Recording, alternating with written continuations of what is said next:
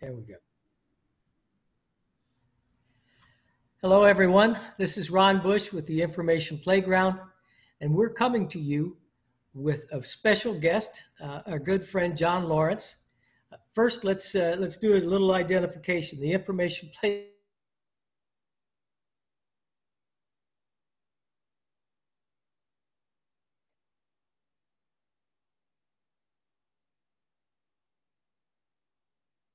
this is for the average person that really doesn't understand what's going on, why the need for all the security, technological advances, things that are important to all of us that live in this day and technological age.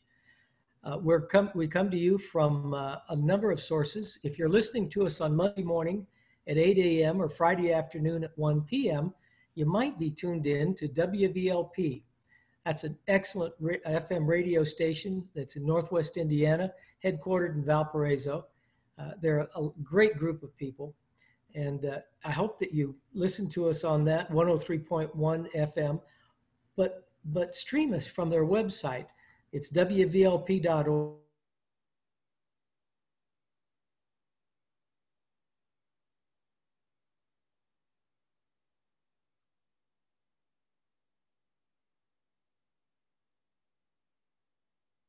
It can be Spotify, Apple Podcasts, Google Podcasts. There's a bunch of them. Check us out. The channel is called The Information Playground, and the same is true on YouTube. If you're watching us, The Information Playground. So with all that behind us, I'm Ron Bush. I own Ron Bush Consulting, and we are a cybersecurity company that we go into businesses and do risk assessments, employee training, those kind of things, and basically help business secure themselves, stay safe online. Also limits your liability if there is litigation and you are hacked, which is becoming more and more probable as we go on. Well, my good friend John Lohrentz is all over the place. He's cyber forensics with the Munster Police Department. He teaches at Ivy Tech, and I'm going to let you finish that. I know you teach other places as well. Sure. Hi, everybody. Hi, Ron. Thanks for having me again, as always. Name's John Lohrentz. I basically started my career with the Munster Police Department. From there, I've been able to join many different cyber groups. One that we do a lot with is Governor Holcomb's group. Ron is still a part of, even though he connects virtually. Yeah. One of the big things about it that has come up a lot recently is cyber learning, or not just learning. Now with the way things are compared to the way things were, how kids are learning online. I have to do reports daily about different COVID-19 stuff. One of the reports, or one of the articles that I added, was a situation that was occurring in southern Indiana, where apparently internet isn't so good. You know, it's been, I don't know, described as spotty to slow to no real high-speed internet in different areas, and it's almost like a blackout. If you're basically lost between the Chicagoland area and Indianapolis. So those students who have to learn online, it looked like that they were going to TV, that they're going to end up having to get their schooling on Channel 24, which they would tune in between 8 a.m. and 10 p.m. or 8 a.m. and 10 a.m. depending on time of their class, or their designated time they have to tune in. That seemed a little rough for my standards, because a lot of students that have problems, or problems learning or anything like that, I think they kind of suffer if someone's just going to be basically talking to them. There's no interaction, no anything like that. So I just started looking at how online students are working. Now, again, as Ron mentioned, I do teach at Ivy Tech in Valparaiso. I also teach at Moraine Valley in Illinois. And it's a fantastic online learning at both places. And they use similar yet different packages. They use Canvas or Blackboard. One switch from one to another, and the packages are they can choose how you want the environment to be. You could open things up, you could close things. It's very user friendly. I think it's user friendly for the students.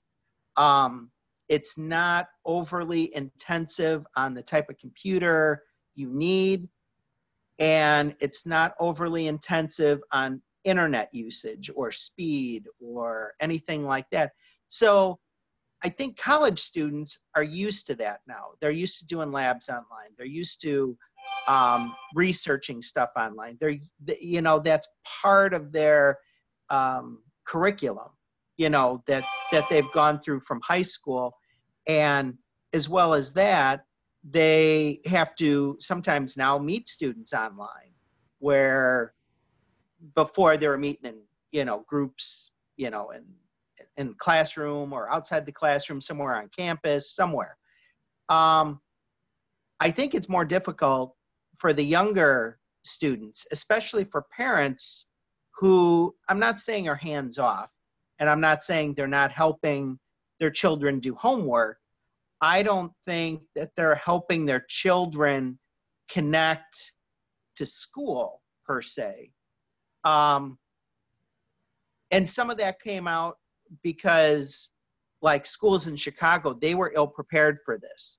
So parents were not helping students connect with schools. The students were just waiting for something to happen. There's been other high schools that didn't have any type of e-learning solution.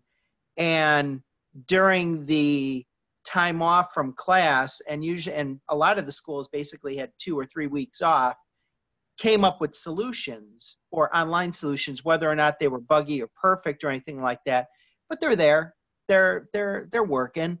But it still did not seem, I'm not going to use the word accessible.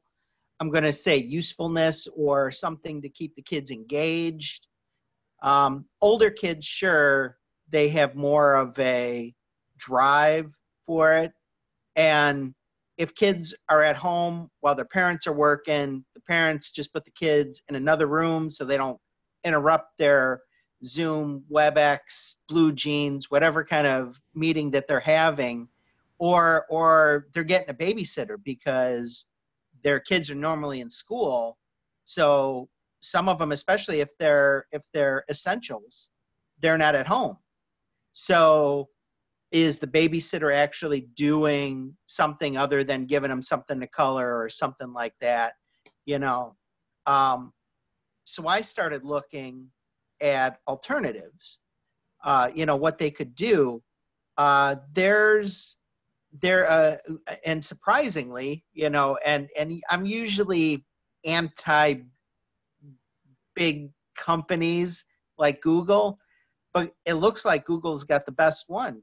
Google has a online learning platform that allows kids to log in and learn stuff. They get to pick different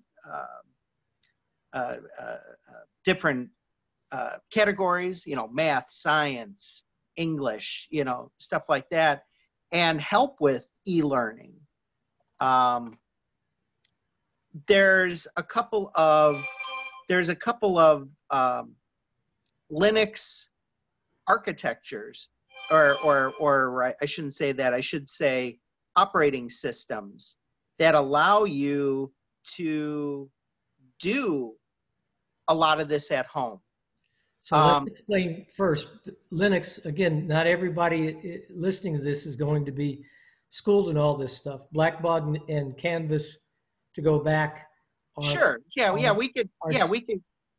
Are systems that professors, I've used them in the upper levels. I've used Blackboard, not Canvas, but that's used for homework assignments. It's for tests. They can do online labs. They can do online lectures, videotape lectures. There's a host of things you can do through that. One of the popular things that's come about in the last few years is the flipped classroom, where the students watch the professor on a recorded lecture, and then the only time they meet is, I don't know, sometimes it's just take tests, sometimes it's to ask questions. It's all different ways. The other thing is, you were talking about Linux. There are several Linux operating systems. I don't know how many there are. There's a bunch of them. Oh, there's hundreds. So Linux is what do you want to say, the third operating system people might be familiar with. You've got Windows from Microsoft. You've got Mac OS, or we'll just deal with laptops, Mac OS for Apple. And then you've got Linux. Linux came about by Linus Torvald, I forget the guy's name. Yeah. Mm-hmm. And so there's all different, because it's open source, meaning that everyone can contribute to it.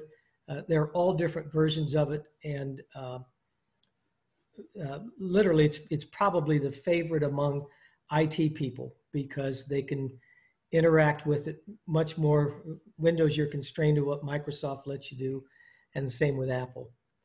So, and it works on all different types of hardware. So usually a lot of older hardware that may not run Windows, or runs Windows so slow now, you can put a flavor of Linux on it, and it will run fantastically.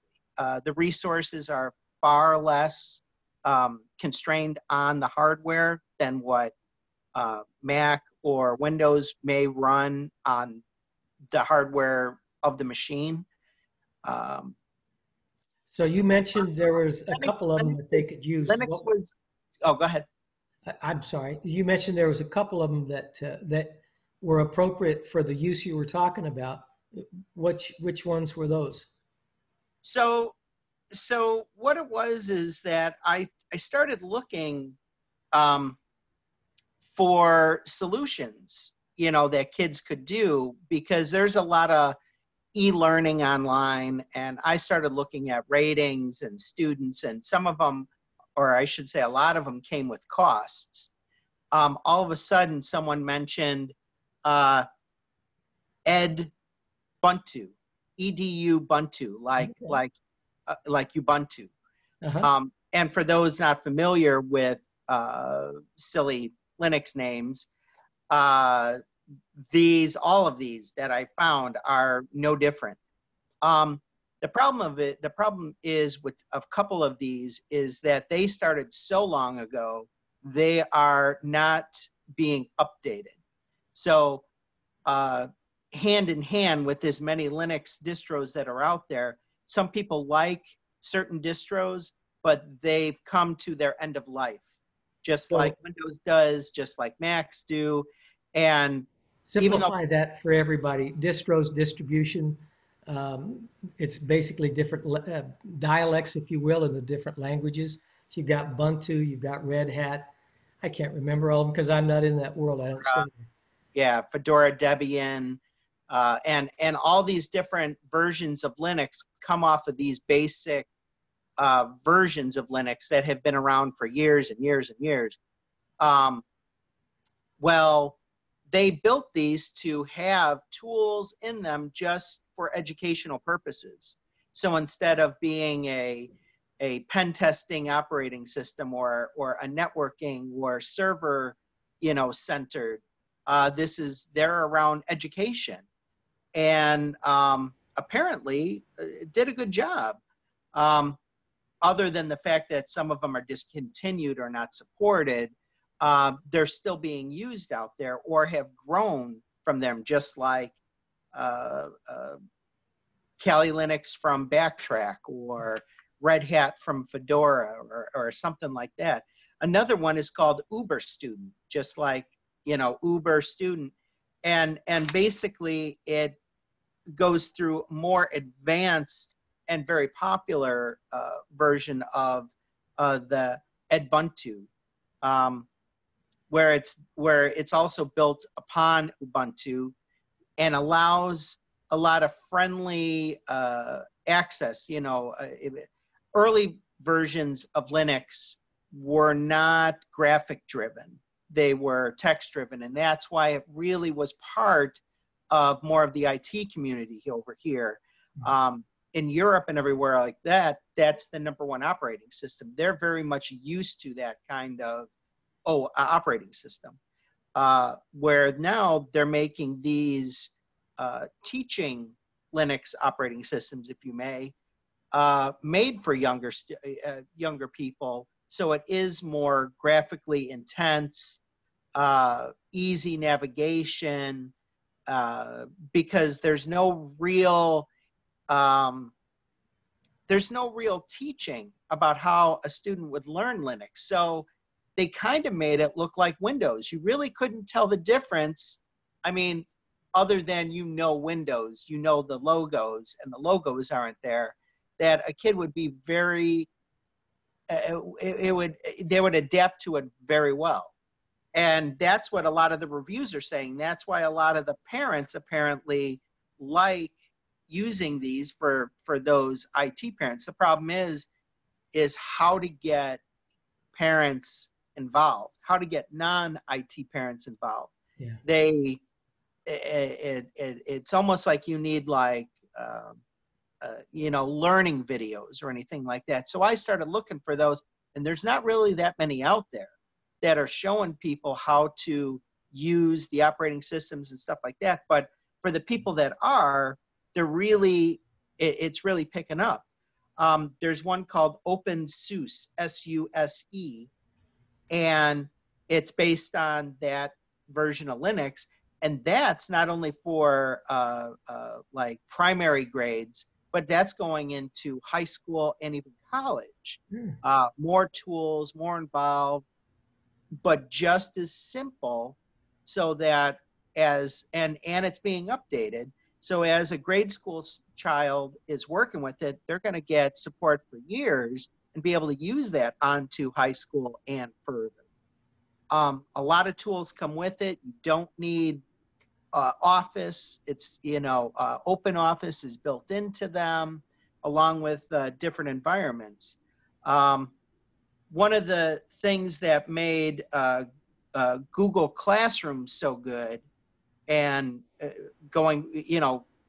jumping back from Linux to the regular websites that were doing it, not only is Google free, not only do they have Google Docs, but now they're working in a virtual classroom setting where they have people there walking you through stuff all free. You just have to create your account for it and add it to your Google or your Gmail account. And there's a lot of ratings on it. You could go and look at them. Out of all the different ones, it's got the most ratings, maybe not the highest score, but the most people that are using it and rating it at the same time. Fascinating. So when you say that Indiana school system wasn't ready for this, I find that, I've got a son in college. He tells me that most of his profs, actually told me all of his profs, not a one of them know how to use Zoom. As user-friendly as you and I might think it is, a lot of these guys, men and women alike, they haven't had to do it, and they're not there. Some of them may be brilliant, but it's new to them, and some of them aren't ready to adapt to that newness. Yeah. So it's a struggle for him. They have, and I know in other schools, because I've got I've got friends who have kids in other schools, other colleges. Some of their all the ones I can think of, their labs have been canceled. They didn't know how to do them online, and so as it turns out, it's a real mess because they've paid for the full year. A lot of them are going to be lucky to I pity the senior in college or in high school, for that matter of fact, because they're not going to get to walk across the stage, and their degree or diploma, as the case may be, is probably pretty shaky. They didn't get that last semester of school. it's just unfortunate for everyone the way it's happened. I'm not minimizing the people that have been affected by the pandemic directly, especially ones that have lost loved ones or those that have died as a result of it. But I think about the poor kid in school. Their last semester, regardless of grade, has been so messed up, and nobody can identify with this. We haven't had that happen before. 1918, where the Spanish flu was a long time ago. Yes. So none of us around today probably went through that or remember it very well. So Yeah, we have some high schools in the area where they're not even doing finals at the end because of how classes ended up online. And I think that's another problem. Um, so say like for ACT, their ACT and SATs, I heard a rumor, and it's just rumor, that they may be taking them at home. So now you're going to have kids cheating. I mean, I think that, and the way to proctor that is going to be very tough, because they could just sit there with another screen, look up the answer and plop it in. I mean, I have 3 monitors set up. I could look at something, be on one page, and answer my questions here.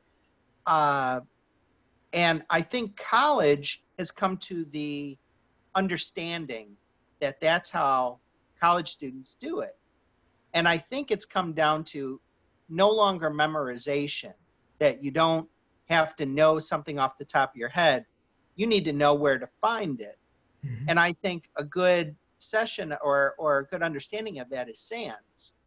When you take any of the SANS certifications, they allow you to bring whatever kind of material you want to, and you could look anything up. You could Google anything like that. Well, I shouldn't say Google, but you get all the books, and you can research it while you're answering a question if you don't know. Now, of course, that slows things down and everything like that.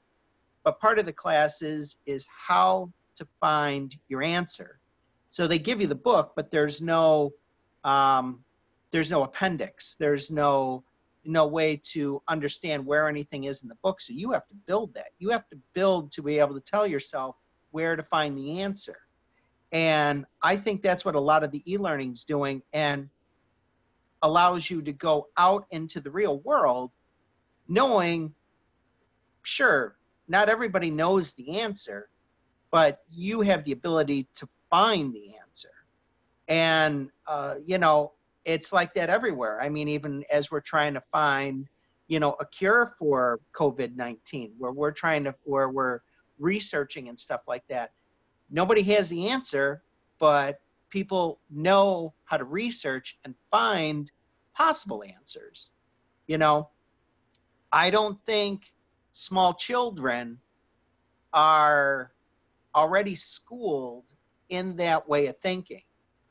They basically are hammering away mathematics at you. And I mean, plus, minus, maybe eventually division, multiplication, and maybe for people, if there's an advanced class in maybe 7th or 8th grade, or you are in some program where you're taking high school classes, where you go into geometry, or something like that, something where a calculator is needed.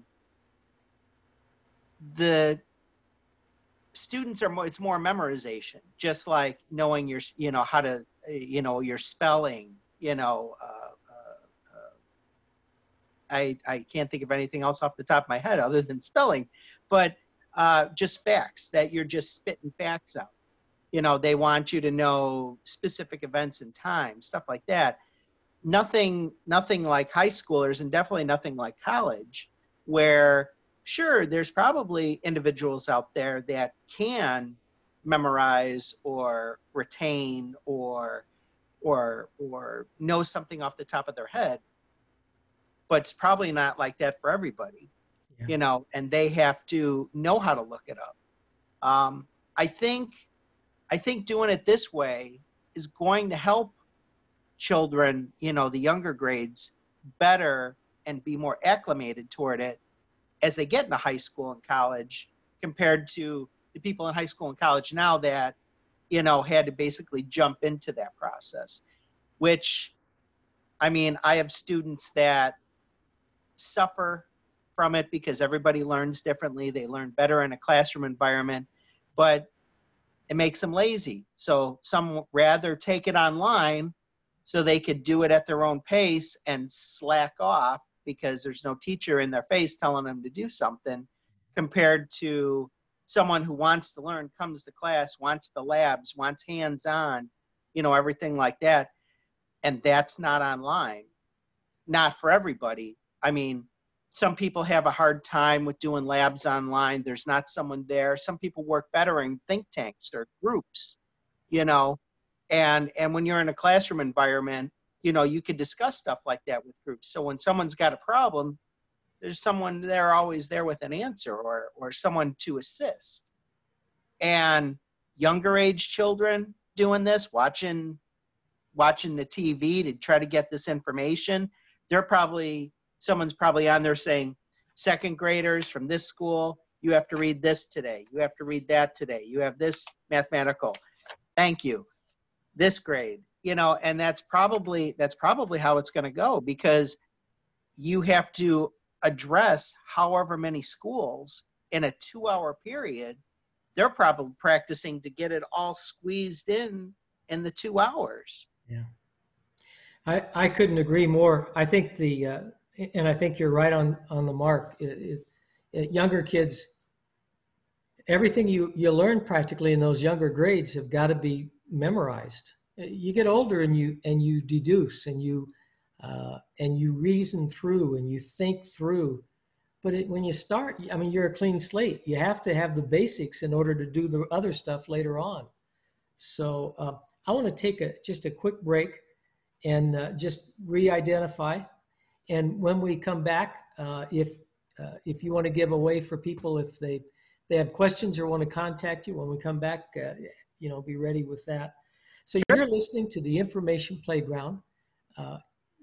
I'm Ron Bush. I own Ron Bush Consulting, and we are an information management or cybersecurity company. We help other companies stay safe online in the cyber world, if you will. So we underwrite this program for WVLP. WVLP is an excellent community radio station. They are on the FM dial at 103.1, or their website where you can stream this program is wvlp.org. We're on there at 8 a.m., 8 to 9 on Mondays, and we're on Fridays from 1 to 2. We're also available on demand if you want to listen to the podcast. You can find us on all the podcast platforms that I'm aware of. There's eight or nine of them. You can also, and the channel is the Information Playground. And you can also find us on YouTube under the Information Playground. Now, I mentioned my name is Ron Bush and the company is Ron Bush Consulting. I like things simple. So my email, if you have questions or thoughts, is ron@ronbushconsulting.com. So if you'd like to talk to me about the show, if you want to contact the radio station, you're curious about things there, it's info@wvlp.org. And my good friend, John Lohrentz, who is with us from a host of different endeavors. He's got a police department job and a couple of teaching jobs. He's head of NISA, and we'll get to that. How do you want folks to contact you if they've got questions? Sure. So if you have questions about anything cyber normally, or anything like this about what you can do to keep kids safe online, which I'm sure we'll be talking about next, because of all the interaction that they're going to be doing if they're not doing it already. My email address is jlohrentz@munster.org. You could also sign up for one of my classes at Ivy Tech. Sure, why not? Sounds good. Sounds good. So let's pick that up now.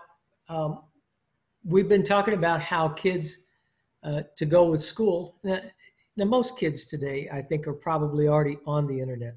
I know there are a number of homes and school systems are struggling with this where there is no internet. I also know there's a number of homes where there's no devices. Even if they had internet accessibility, they don't have the laptops or the tablets or smartphones to get on the internet. But I think most of the folks listening to us that were on the internet probably do have that. Yeah. I know that, I always find it, I don't know, ironic, odd. Um, some of the leaders in the tech movement, Bill Gates for one. Uh, uh, I can't think of any of the others right now, but Bill Gates is an excellent example. His kids didn't have tablets and smartphones until they were older. I think Steve Jobs, if I remember correctly, was the same way. Most of us allow our kids to have them earlier. I think because we're lazy. Well, look at it. A lot of people, including family members of my own and friends that I know that have kids, they buy a tablet, and of course, in school, everyone's got to have the same. People latch on to keywords like MacBook or iPhone or something like that, and kids are looking at YouTube videos. So they're basically just using it as a small YouTube portable device. yeah. And it entertains us. I'm not saying that we didn't do the same thing watching cartoons and Sesame Street and stuff like that growing up, but anything on YouTube, it could pop up and say adult material, and it doesn't prevent you from seeing it. Yeah. Yeah, and that's the difference.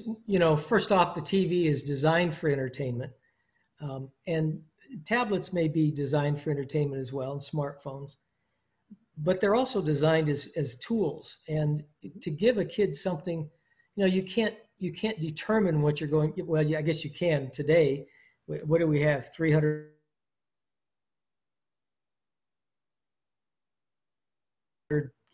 channels. So I guess you can find something on there if you've paid for all those stations. But it's different with a tablet or a phone, because all you have to do is just type in. It's like Genie or the Aladdin and the Genie in the lamp. Was that Aladdin? I don't know. Whoever it was. The Genie in the lamp. You rub the lamp and the Genie comes out. Here you type in the what you want, and it pops up on the screen. And you're right. It can be anything. It used to amaze me. I can remember back when we had 3 networks. We didn't have all this cable stuff. Mm-hmm. The television stations went off at midnight. And so, you weren't watching anything at 2 in the morning because nobody operated at 2 in the morning. And so don't get me wrong, I'm not getting nostalgic and want to go back to those great old days of yesteryear. I'm not. No. But at the same time, the ability for a kid to get in trouble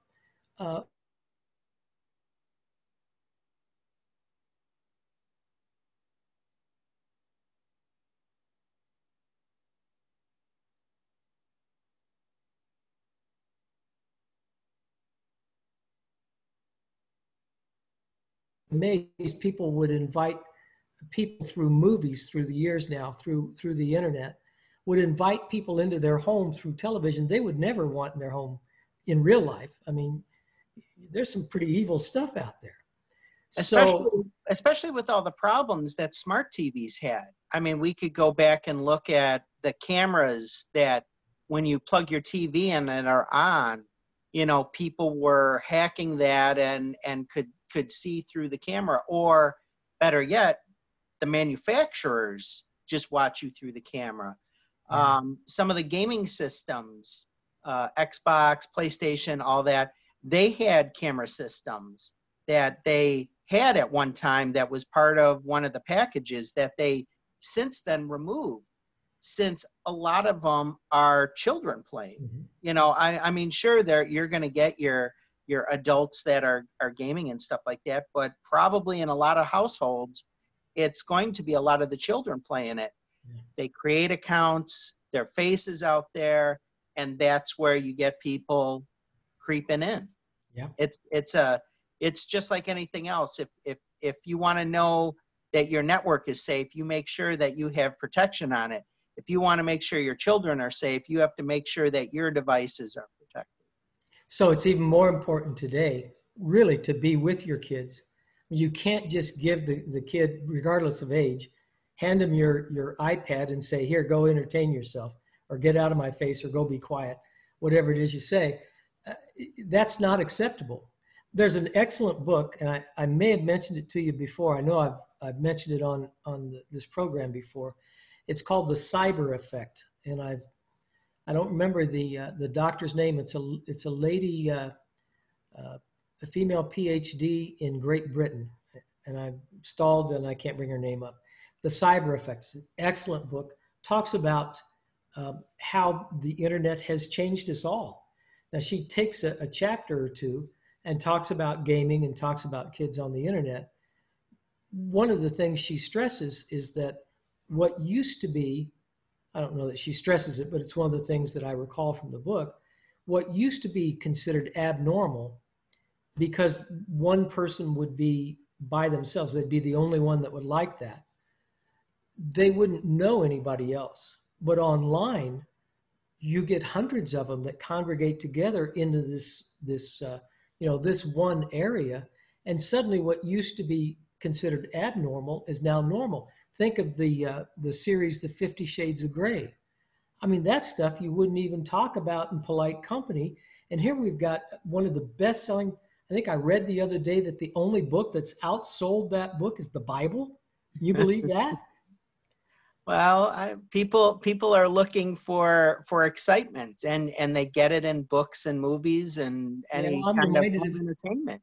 I'm reminded of the old country western song, "Looking for Love in All the Wrong Places." I mean, to me, that's just sorry, but at the same time, that stuff is available online, regardless of age. There's no way to check, who knows, that may happen one of these days where you put the thing up to your face and it says, oh no, you're 7 years old, you can't do this now. So any kid that picks up any instrument like that, or even if it's their own in some houses, they can get down there and do anything and go anywhere. And now, what can we do about it? How do we protect our kids on the internet or from the internet? Yeah. There's a lot of ways, and a lot of, especially for mobile devices and your computer, where you could put parental locks on it. You could put parental locks on specific websites. Yeah, not only can you put the names in, but a lot of these parental locks go out and know of known sites. They have like a list, no different than a white list, of good places to go. They have a black list of where not to go. The problem is that it's an imperfect system. I know that National Geographic gets blocked, and a lot of people look for information for doing reports and stuff like that, and that gets blocked. And that's why a lot of parents don't like that as a solution, because now their child's looking for something, trying to go to a site. Mom, will you unlock this? Because I'm trying to get something and it's locking some site out for me. Mm-hmm. Sometimes it's Google sites, sometimes it's Yahoo sites, sometimes it's, other regular sites.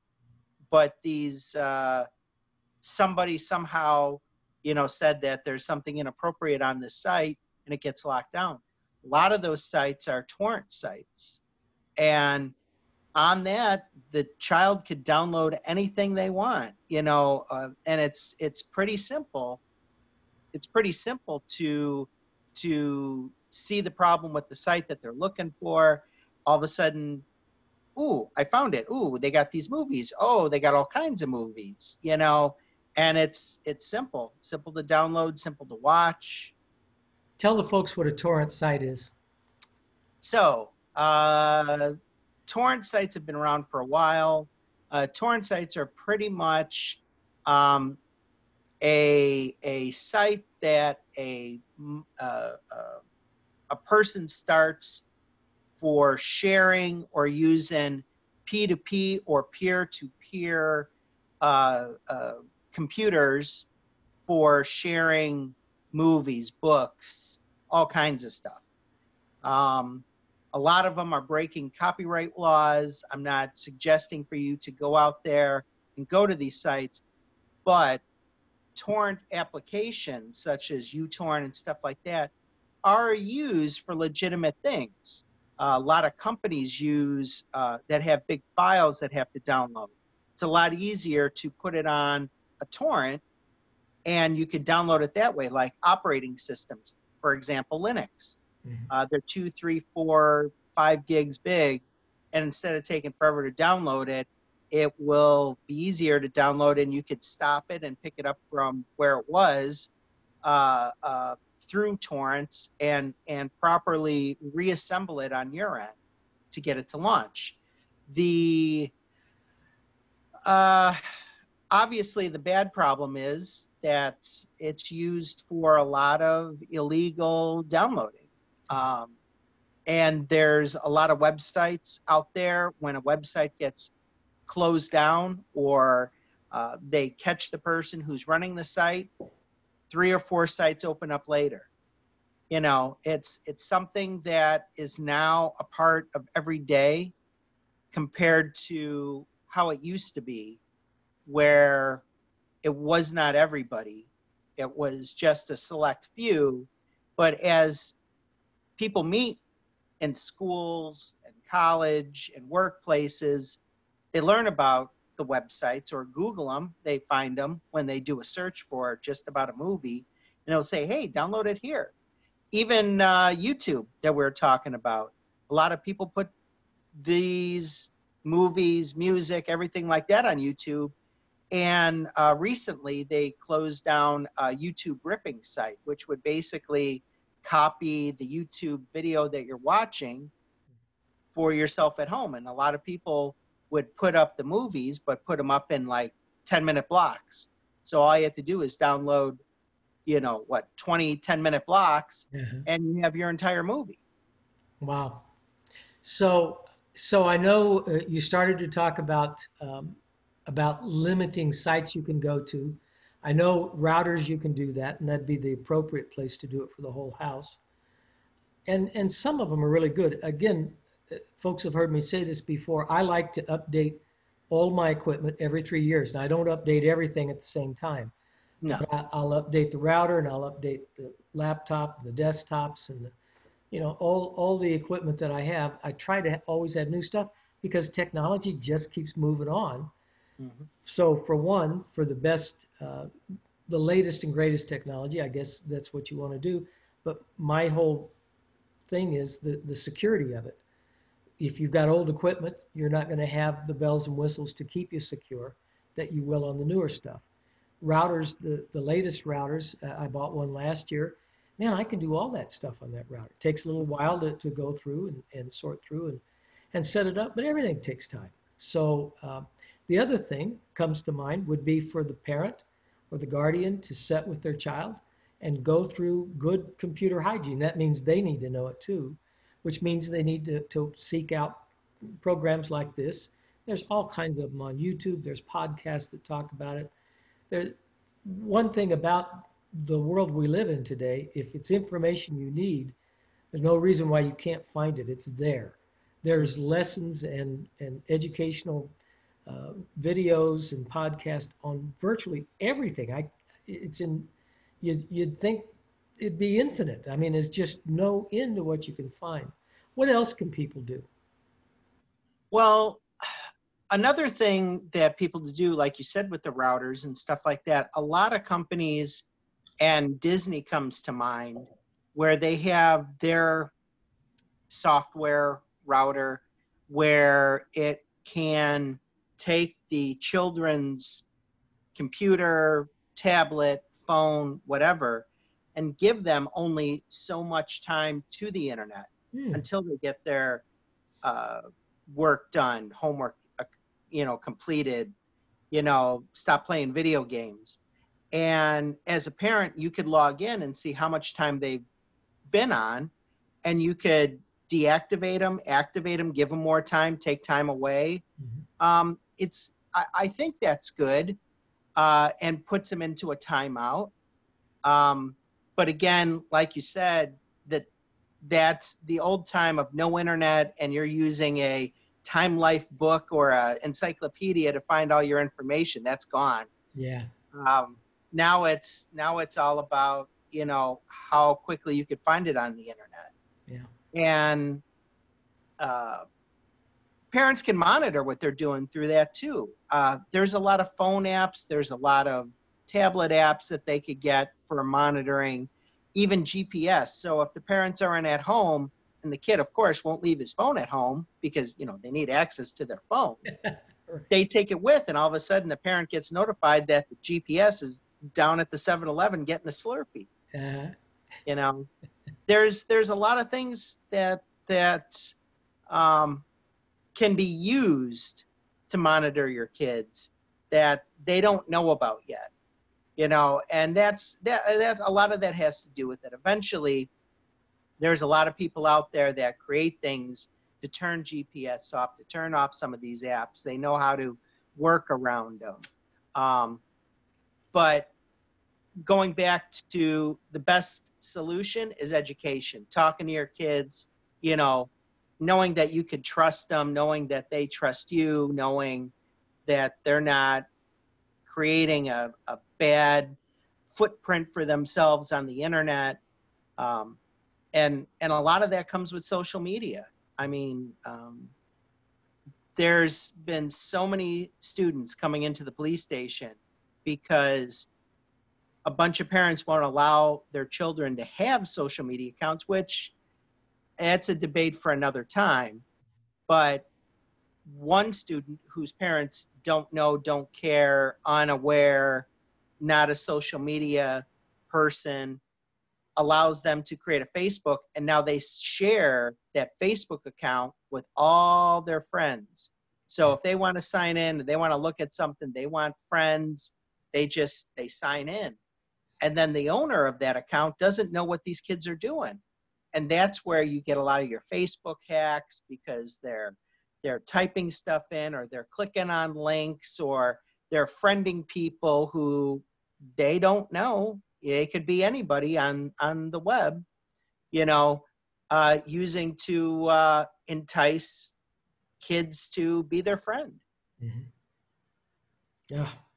I'm going to take a real quick break just to remind folks you're listening to the Information Playground, and you're listening to us, I hope, on WVLP, but if you're not, I hope you're listening to us on your favorite podcast platform or YouTube under the Information Playground.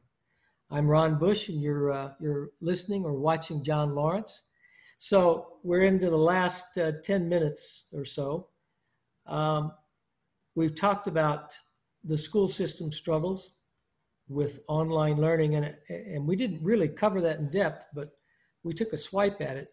I think, this pandemic has caused all of us, I think, to take a look at preparedness.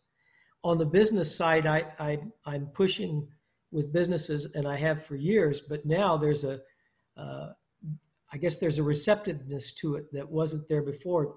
A disaster preparedness and recovery, business continuity plans, and of course, information security policies and procedures.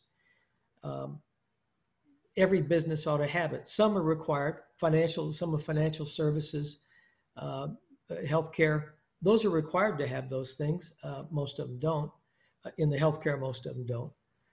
In the financial services, stockbrokers are very, very good because they've got to be compliant, or the fines are really high. So they tend to take care of that stuff more. But every business ought to have that stuff. That's true throughout life. There are just things that we need to be prepared for. As Americans, we've watched all these disasters happen all over the planet, and our heart goes out to them. Sometimes our money goes out to them to try and help, and help them recover. But we're suddenly, I think, starting to realize we're not immune from that stuff. this pandemic has made all of us believers, and we've got to all be prepared. We don't have enough masks, and all the stuff. NISA, I'd love it if you'd talk a little bit about what NISA is doing in Northwest Indiana, because you guys are doing a great job, and I Yes. love the work that you're doing. Talk a little bit about that. You got to tell folks what NISA is. Sure. NISA, which is Northwest Indiana Information Sharing and Security Alliance. My chief is the president of NISA, and it started basically back in 2008 when we had the flood of Northwest Indiana. It took out Munster, it took out Highland, a lot of different, all the way to Gary, including a lot of the industry. Um, our hospitals, the first floor was underwater. So there's no electricity going in. They got different generators they have to have running. US Steel couldn't get trucks in and out. My chief at the time was just an officer. He was able to get people together to try to band together to help everybody. After the issue, or I shouldn't say the situation, calmed down, a lot of the water receded. People had pumps, pumped out the areas. There were a lot of homes that were still destroyed, and FEMA had to come in. So everyone in the region really never wanted to see this happen again. So they came together and started NISA, which is in full effect today. We basically are running a emergency operations center located on Gary Airport to hand out emergency PPEs, anything that we could help with in the area, from everything from refrigerator trucks to masks to sanitizing gel. Basically, we were given 5,000 gallons worth, I think, maybe I'm wrong on the number, but of sanitizing gel. The problem is it comes in 55-gallon drums. So we're like, well, what do we do with this? You can't just put it in your car. You need the right, way to get it to everybody. So we started bringing it around, and people are like, what are we going to do with the big drum? We need it smaller. So it took a little while, but we found a few people that are bottling it and getting it to us so we could get it out to everybody as needed. It is slowing down. I'm not saying that it's over, but a lot of the donations have slowed down. We received a lot of donations through PayPal, and apparently one of the gentlemen that works at our EOC found Amazon. So if you purchase through Amazon, instead of using just the regular Amazon.com, if you use smile.amazon.com, and a portion of whatever you buy, Amazon will donate to whatever charity you want. Yeah. We put ourselves in as a charity and are trying to get the word out. But again, all the big charities are on there. We are a 501c3, and we basically do everything for our people. Our organization has reached out and has grown, in numbers over the years. It's a public-private partnership with not just law enforcement and first responders, but big organizations that are looking to help out and keep the area going. I'm glad you mentioned it. I didn't know that. So that's great. We've got 5 minutes. Any last thoughts? Things I didn't ask you that I should have? Well, I think the safety of kids online is always important, especially when it comes to video games, where you never know who you're meeting up. I play video games myself. I meet people online. I never know who they are. I never give a whole lot of information about myself. But we had a student of mine who has a small child that met someone online, was like, hey, I have codes for this game. why don't you email me something or email me your information? I'll share that with you. And he's like, oh, well, it costs $10. If you send me $5 through Facebook, and so they connect through Facebook. And so now that person is sending money to the other person. And all of a sudden we realized that money was up to $100. And my students come to me as, well, what do I do? And I'm like, well, one, your 9-year-old doesn't need to be on Facebook, and he's like, well, he's using my account. And I'm like, well, apparently you need to, address these things. Yeah. And a lot of them is education. If the parents don't know what they're doing or laying down ground rules, again, that's probably a whole nother conversation, because of course kids want to rebel. Kids are going to be kids. Mm-hmm. They don't understand the effect of being online, and the repercussions of it. A lot of kids share photos, with people online, and they think there's somebody that they know, and it's not. Happens all the time. Yeah. Yeah. But That's the very best thing for that is education, and sometimes parents don't think about it because it's not something they grew up with. Yeah. It's something, that the kids are going to be involved with for the rest of their life.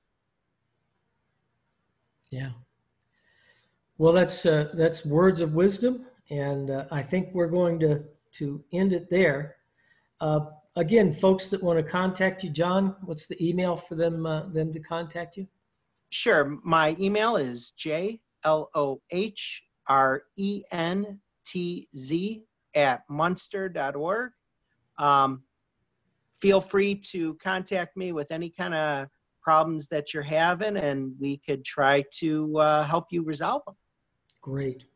And of course, I'm Ron Bush. Contact me, Ron at ronbushconsulting.com. And I want to thank you for being with us today. Keep us in your thoughts and prayers, and we'll do the same for you, listeners. I hope that you found this educational. If you're listening to this on a podcast or YouTube, please subscribe. We'll come to you with new issues as often as we can. And thank you for being with us. And thanks for having me again, Ron, if I didn't say it already. It's Thanks, always Matt. a pleasure. You're always welcome. Thank you.